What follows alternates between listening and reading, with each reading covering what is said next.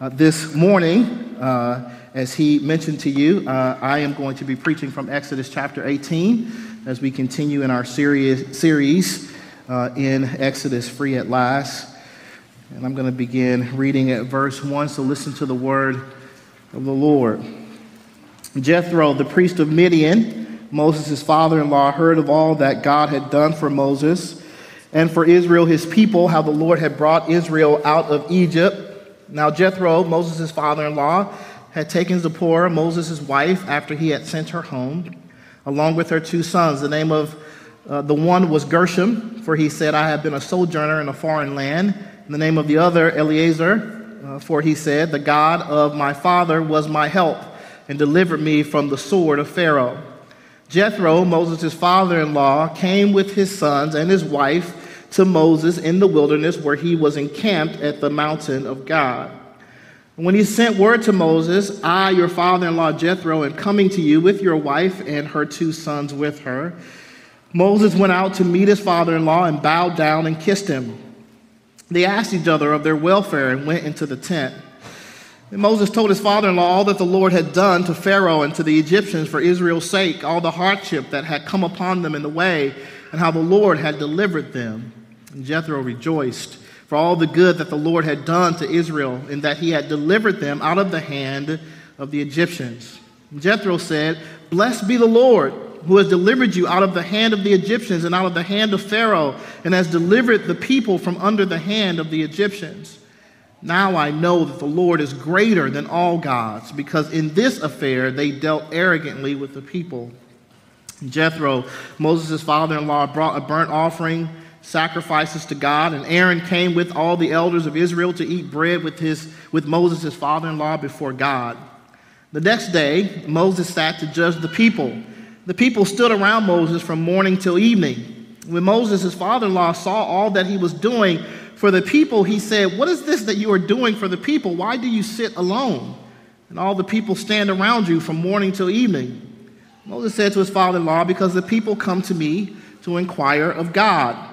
When they have a dispute, they come to me, and I decide between one person and another, and I make them know the statutes of God and his laws. Moses' father-in-law said to him, What you are doing is not good. You and the people with you will certainly wear yourselves out, for the thing is too heavy for you. You are not able to do it alone. Now obey my voice. I will give you advice, and God be with you. You shall represent the people before God and bring their cases to God. You shall warn them about the statutes and the laws and make them know the way in which they must walk and what they must do. Moreover, look for able men from all the people, men who fear God, who are trustworthy and hate a bribe, and place such men over the people as chiefs of thousands, of hundreds, of fifties, and of tens. And then let them judge the people at all times. Every great matter they shall bring to you, but any small matter they shall decide themselves, so it will be easier for you, and they will bear the burden with you. If you do this, God will direct you. You will be able to endure, and all this people also will go to their place in peace. So Moses listened to the voice of his father-in-law, did all that he had said. Moses chose able men out of all Israel and made them heads over the people, chiefs of thousands, of hundreds, of fifties, and of tens. They judged the people at all times. Any hard case they brought to Moses, but any small matter they decided themselves. Then Moses let his father-in-law depart, and he went away to his own country. This is the word of God. Thanks be to God. Let's pray. Father, we do pray that as each of us now sits under the authority of your word, would you speak to us? Would you do that work through your word by the power of your Spirit? Would you transform us? Would you renew our hearts and minds? Would you shape us, Lord, that more and more we would be the people that you're calling us to be? We pray this in Jesus' mighty name. Amen. While God's justice is most certainly bound up in his nature as holy and righteous, it is also true that the execution of his justice centers on God's concern for the well-being of his world, and especially those in this world who are deprived of it. Read the scriptures, and you will hear God repeatedly proclaimed as the God who executes justice on behalf of the oppressed of the earth. Over and over again, you will hear him proclaimed as the God who shows special concern for the well-being of those whom human systems of power often overlook, discount, disregard, mistreat. Indeed, when Moses and Jethro discussed together the acts of God on Israel's behalf, Jethro speaks to God having delivered his people out of the hand of the Egyptians. And the hand, of course, in this statement represents the power of Egypt, the power used to keep Israel trapped in slavery through prejudice and policy and military might. But God, seeing the injustice of his people, is moved by their misery, moved by their miserable state, and he raises his hand in judgment over Egypt, setting his people free by delivering them out of the hand of Egypt, which was too powerful for them to break on their own. And in breaking Egypt's power, others who were trapped under that unjust power, including Egyptians, are delivered with Israel, as Exodus 12 and 38 indicates. And they will, as strangers and foreigners, become those whom Israel is commanded to treat justly. And as if this deliverance was not enough, God has continued to show his concern for his people's well-being by providing for them in the wilderness, delivering them from the unprovoked attack by the Amalekites. And God's concern for the well-being of his world and of his people in particular has been on display. It continues to show itself even down to the reunion of Moses with his family. When we last left Moses and Zipporah, things were tense. And we know that from this text that at some point Moses sent Zipporah and his two sons home to live with his father-in-law Jethro. And while we may speculate as to Moses' reasons, none are given. What we do know is that they were not divorced, as the text before us also indicates, since Zipporah is still referred to as Moses' wife. But why does Moses give us this window into his own family dynamics? I believe that Moses gives us this window into his family dynamics as a picture of God's concern for the well-being of his people. Not only are we shown this reunion between Moses and his family, but we are also reminded in the reunion of the names of his sons. Gershom, for I have been a stranger in a foreign land. And Eleazar, the God of my father, was my help and delivered me from the sword of Pharaoh. Gershom and Eleazar were a reminder that God had been faithful to Moses when he had to flee Egypt on the threat of death from Pharaoh for killing an Egyptian. God had taken care of him in a foreign land and had given him a family there and had provided for him there. And not only were these boys a reminder of God's concern for the well-being of Moses, but they were also now a reminder of the faithfulness of God to the whole community of the people of Israel, a community who had been rescued by God from the hand of the Egyptians and cared for along their journey in the wilderness. What Moses is showing us is the basis upon which God's judicial system is going to be established within the community of his people, beginning in verse 13. And that basis of this judicial system that God is about to put into place, the basis of it is God's concern for the well-being of his people. God executes justice because he cares. We'll say that again. God executes justice because he cares. He cares about people trapped in oppression. He cares about disputes between spouses. He cares about disputes between parents and their children. He cares about disputes between neighbors. He cares about people's possessions being stolen. He cares about people's labor being stolen. He cares about people's lives being stolen. He cares about people being abused and taken advantage of. He cares about ethnic and racial disputes. He cares about all of these things. God cares about all of those things that disturb the peace and well-being of his community, the community of his people. And we learn from the rest of the scriptures that he cares about it in his world as well. And where we find failure in human judicial systems, we often find alongside that failure a lack of genuine concern for the well-being of others. Instead, what we find is selfishness and a system of rules designed primarily to protect that selfishness. But God's justice is not that way. God's justice proceeds from a real concern for the well-being of his image bearers. And this concern, brothers and sisters, must be reflected in our relationships within the covenant community, especially since it is among us that God has covenanted to display the glory of his salvation. If we can't treat each other justly, out of a genuine concern for each other's well-being, then how in the world do we expect the world to do so? We are the salt of the earth. We are the light of the world.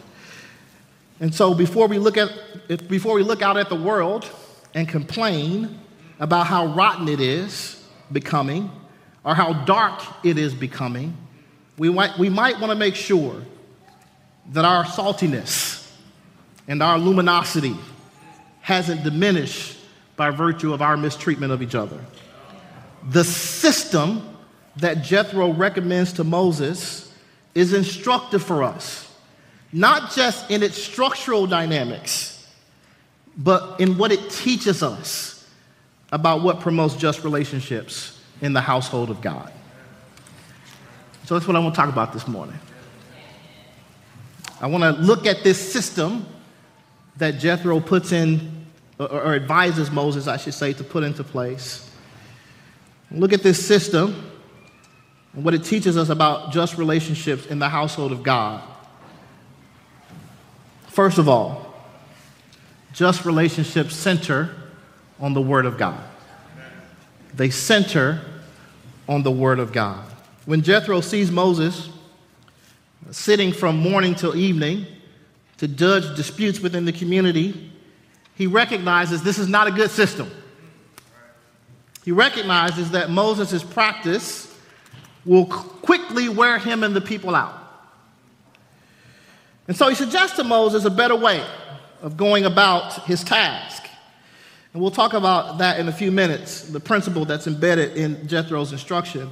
For now, what I want to impress upon you is Moses' reason, the reason Moses gives to Jethro for why he is doing what he's doing. He says to Jethro, because the people come to me to inquire of God. When they have a dispute, they come to me, and I decide between one person and another, and I make them know the statutes of God and his laws. Jethro then responds by saying, you shall represent the people before God and bring their cases to God. And you shall warn them about the statutes and the laws and make them know the way in which they must walk and what they must do. What I want you to notice in this exchange is that although Jethro is going to give Moses a better system for administrating God's justice among his people, at the heart of that system will remain a commitment to passing along the laws of God, passing along the teaching of God of how to walk in his ways. What I'm saying is that at the heart of just relationships in the community will continue to be not what thus saith someone else, but rather what thus saith the Lord. God's word, then, will remain at the center of how God's people treat each other, because at the end of the day, what he says about how we treat each other is what matters. Amen, people of God. I want to encourage you today that because God cares about the well-being of his covenant community and his world, he has a lot to say about how we treat each other.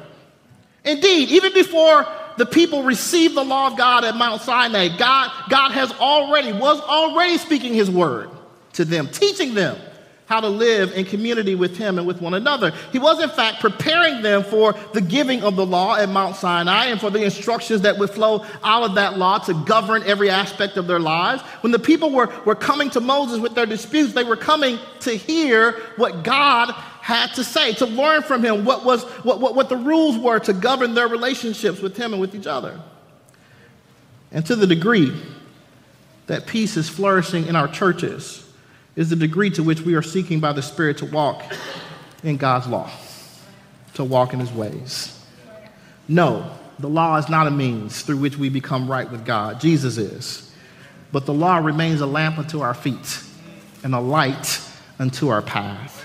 How I treat my spouse, how I treat my children, my neighbor, my brothers and sisters in Christ, the poor, the widow, the orphan, the immigrant, the ethnic other, the political other, is taught in principle in God's word. And so when disputes and divisions are increasing among us, it's not because God has nothing to say to us in those places. It's rather because we have chosen to listen to other voices other than his. Those voices that tell us that the only well-being that matters is our own. But at this point, Israel was doing the right thing in coming to Moses with their disputes, not to hear what thus saith Moses, but to hear what thus saith the Lord. In the same way that Israel sought God's answers to the disputes they were experiencing in their relationships with each other, so must we be driven in our disputes by a desire to know and to put God's teachings into practice. And in saying this, I'm not suggesting that there is not wisdom and counsel in what we sometimes refer to as the secular world, the world outside the church. Jethro is a Midianite priest. He's a Midianite priest. And yet even he encourages Moses to receive his counsel only in so much as it measures up to what the Lord says and what the Lord would have him to do.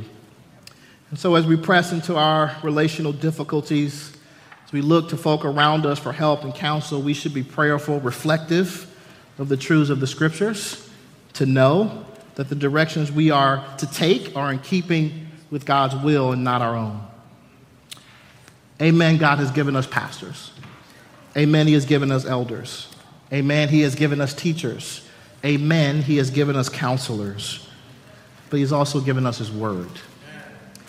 Now, I've referenced this passage before, but I will again here because now that we have the word of God, we should have the same attitude as the Bereans. Now, these Jews were more noble than those in Thessalonica. They received the word with all eagerness, examining the scriptures daily to see if these things were so. I hope I'm a good pastor. I hope the counsel I give you is good. But I hope you don't just look to me.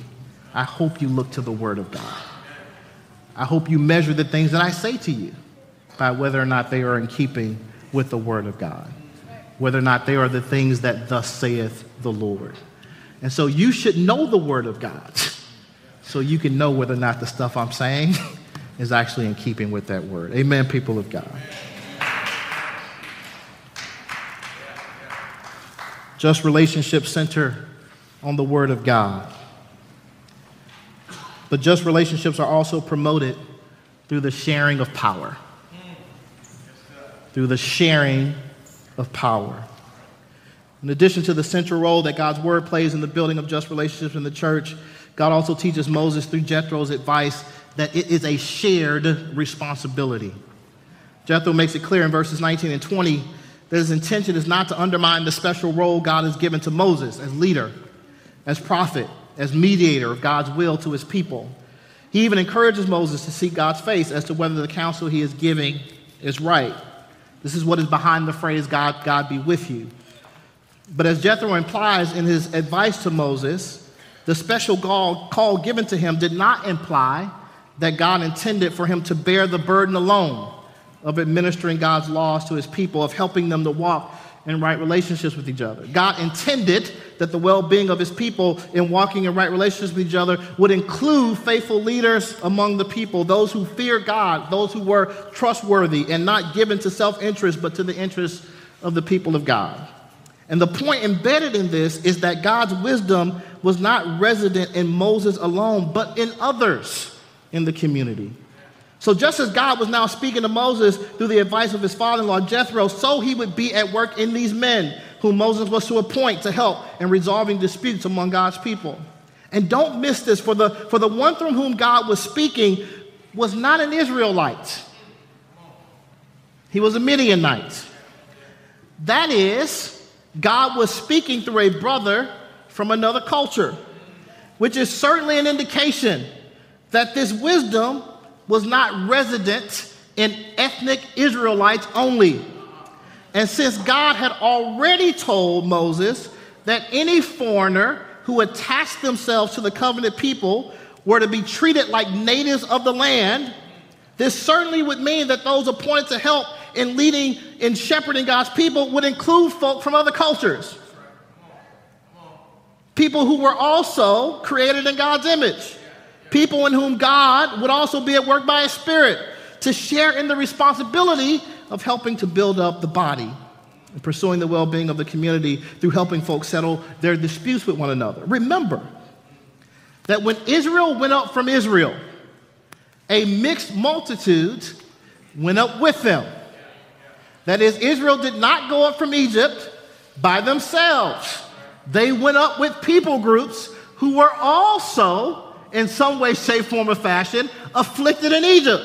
Because when God delivered Israel, those folks said, we're going with them. This almost certainly would suggest that some of the disputes that were going on were cross-cultural disputes. How important, then, to have those on the team who understood something about how to resolve those disputes? I'm just camping out on one aspect of this shared responsibility. But the overall point of the text is that Moses was not meant to do this alone. He wasn't meant to work to administrate justice within the community on his own. Instead, he was to appoint leaders to help with the work, to delegate the authority in that way to others, trusting that God would be at work through them as well. Of course, the basis of our own system of government as Presbyterians is rooted in this principle.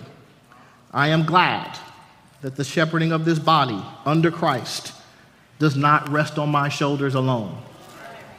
And you should be too. Just like Moses' arms got tired trying to hold up the staff of God to secure Israel's victory, so any one of us alone would be insufficient to guard the well-being of God's people. We need all the elders. We need all the deacons. We need all of those they have appointed to help in leading us in this body. Amen, people of God.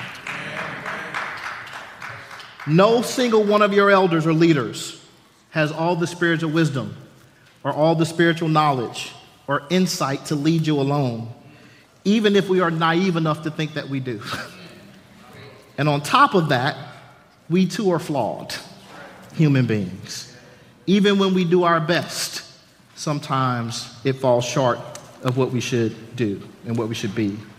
I offer that not as an excuse, but as a reminder that God in his wisdom has embedded his authority to walk alongside of you, to help you walk in peace in a plurality of shepherds, shepherds whom Peter implores. So I exhort the elders among you, as a fellow elder and a witness of the sufferings of Christ, as well as a partaker in the glory that is going to be revealed. Shepherd the flock that is among you, exercising oversight, not under compulsion, but willingly, as God would have you, not for shameful gain, but eagerly, not domineering over those in your charge, but being examples to the flock. New City, I pray that this is how you encounter us as your session, that this is what we are growing into together as we lead you. For this is the nature of true authority in the church. It is the authority of servants, whose job it is to help you walk in faithfulness to Christ in your relationships with each other. Amen, people of God. Just relationships center on the Word of God. They are promoted through the sharing of power, and they enable the community to endure. In verse 23, Jethro tells Moses, if you do this, God will direct you, and you will be able to endure. And all this people will go to their place in peace. When relationships among God's people are frayed, the peace of the whole community is disturbed. Say that again. When relationships among God's people are frayed, the peace of the whole community is disturbed. While everyone in the community wasn't beefing, use that word if y'all don't know what that means. If everybody in the community wasn't fighting, translation. While everyone in the community wasn't fighting with each other, the impact was being felt throughout the community. Jethro's advice, therefore, wasn't just about the peace of the parties that were in conflict, but the peace of the whole community. And you all know how this works. Folk in the church are disputing. People start taking sides, not based on right or wrong, but on affinity. And what was a minor dispute becomes a major one. Or a major dispute becomes even more major. Because rather than being motivated by justice, folk are motivated by selfish ambition, getting even, protecting their power and status, or the like. And so, in addition to a concern for keeping Moses from wearing himself out, trying to judge every case, Jethro's advice about appointing leaders to help with the task was also rooted in not letting cases go too long without being addressed, so that division would not spread throughout the body. Moses would be able to endure, but the peace of the body would also be protected. As these additional leaders walked alongside folk in their disputes, the Apostle Paul, recognizing the danger to the body of an unresolved dispute between two sisters in the faith, tells the church at Philippi, I entreat Euodia and Syntyche to agree in the Lord. Yes, I ask you also, true companions, help these women who have labored side by side with me in the gospel, together with Clement and the rest of my fellow workers whose names are in the book of life. While pastors and elders are especially called to shepherd God's people through conflict, exercising spiritual discipline when necessary, the call to help the body live in peace is a responsibility shared by us all. Indeed, if we are doing our job well as pastors and elders, then it means in part that we're teaching you how to live at peace with each other and helping you to help each other live at peace with each other. And if we learn to do this well in the house of God, then we just might be able to be a voice to the world, to encourage our neighbors to do the same. We cannot be a light to the nations with our words alone. If ethnic division reigns among us, it will be difficult for the world to hear our testimony. If sexual abuse and misconduct reign among us, it will be difficult for the world to hear our testimony.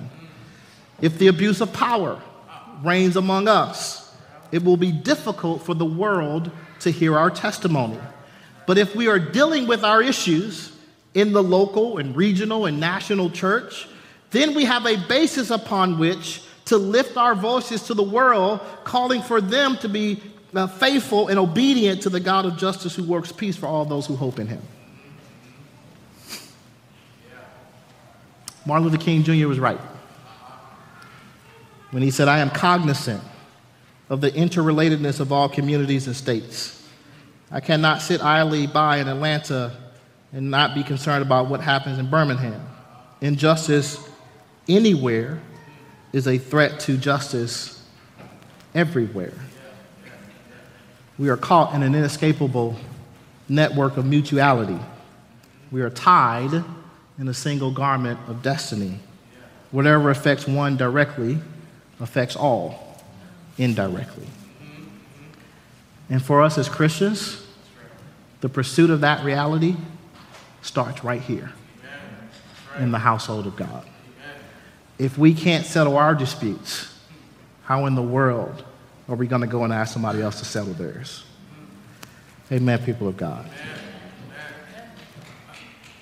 I'm not telling anybody in here anything you probably don't already know. Division is wearying. It can be easy to look at Moses' practice and realize how quickly he would have worn out physically, just as the practice of hearing disputes from morning to evening would have been exhausting.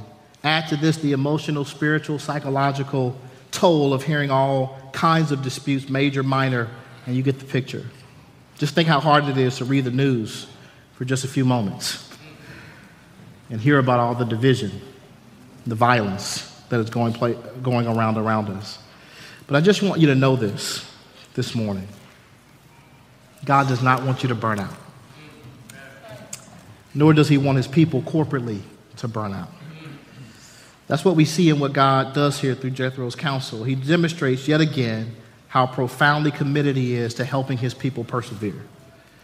So Jethro tells Moses something that all of us need to embrace. If you do this, God will direct you. If you do this, God will direct you, and you will be able to endure. Did you hear it? If you do this, God will direct you. In other words, God will give you and all those with you wisdom that you need so that you will be able to make wise decisions, lead his people through the conflicts toward the peace of God. The promise is not that disputes won't break out. They will. All the time. The question is whether or not we're going to engage those things in the way that the Lord calls us to. The promise is that he will direct us through them toward what makes for peace if we are willing to follow him. Amen, people of God. So God's concern for our well-being, shown in his commitment to promoting just relationships within the community of his people.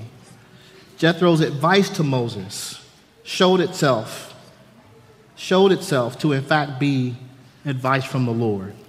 Advice rooted in enabling God's people to live at peace with one another. Through the system God gives to Moses, we learn that just relationships center on the word of God, that they are promoted through the sharing of power, that they enable. My prayer is that the Lord Jesus Christ would give us power in the church to live at peace with one another, trusting those he has given us to shepherd us, to help us in this pursuit, and helping each other as members of the body in this pursuit, to the glory of God, the Father, the Son, and the Holy Spirit. And when we fail, here's the promise we have in God, that we can go to him and repent, confess our sins. And what does the Bible say? Do you know the word of God? What does it say? You tell me. He is faithful and just to forgive us all our sins and to do what? And to cleanse us from unrighteousness. Amen, people of God. Let's pray. Father, we pray in the name of Jesus and by the power of the Spirit that you would indeed help us to live at peace with one another. You have delivered us from our greatest enemy. You delivered Israel from Egypt. You've delivered us from our greatest enemy, which is sin, and the wages of that sin, which is death. We are set free because of what Christ did for us. We are set free because of what Christ did for us. Help us, Lord God, to walk in the peace that you have won for us. Help us to walk in that peace in all of our relationships, that you might receive the glory and the honor and the praise, and that it might be true what you have said. By this will all men know that you are my disciples. Not just because our theology is tight, not just because our governmental structure is tight, but all men will know that we are your disciples by the love we have for one another. So teach us how to walk in that love, we pray. In Jesus' mighty name.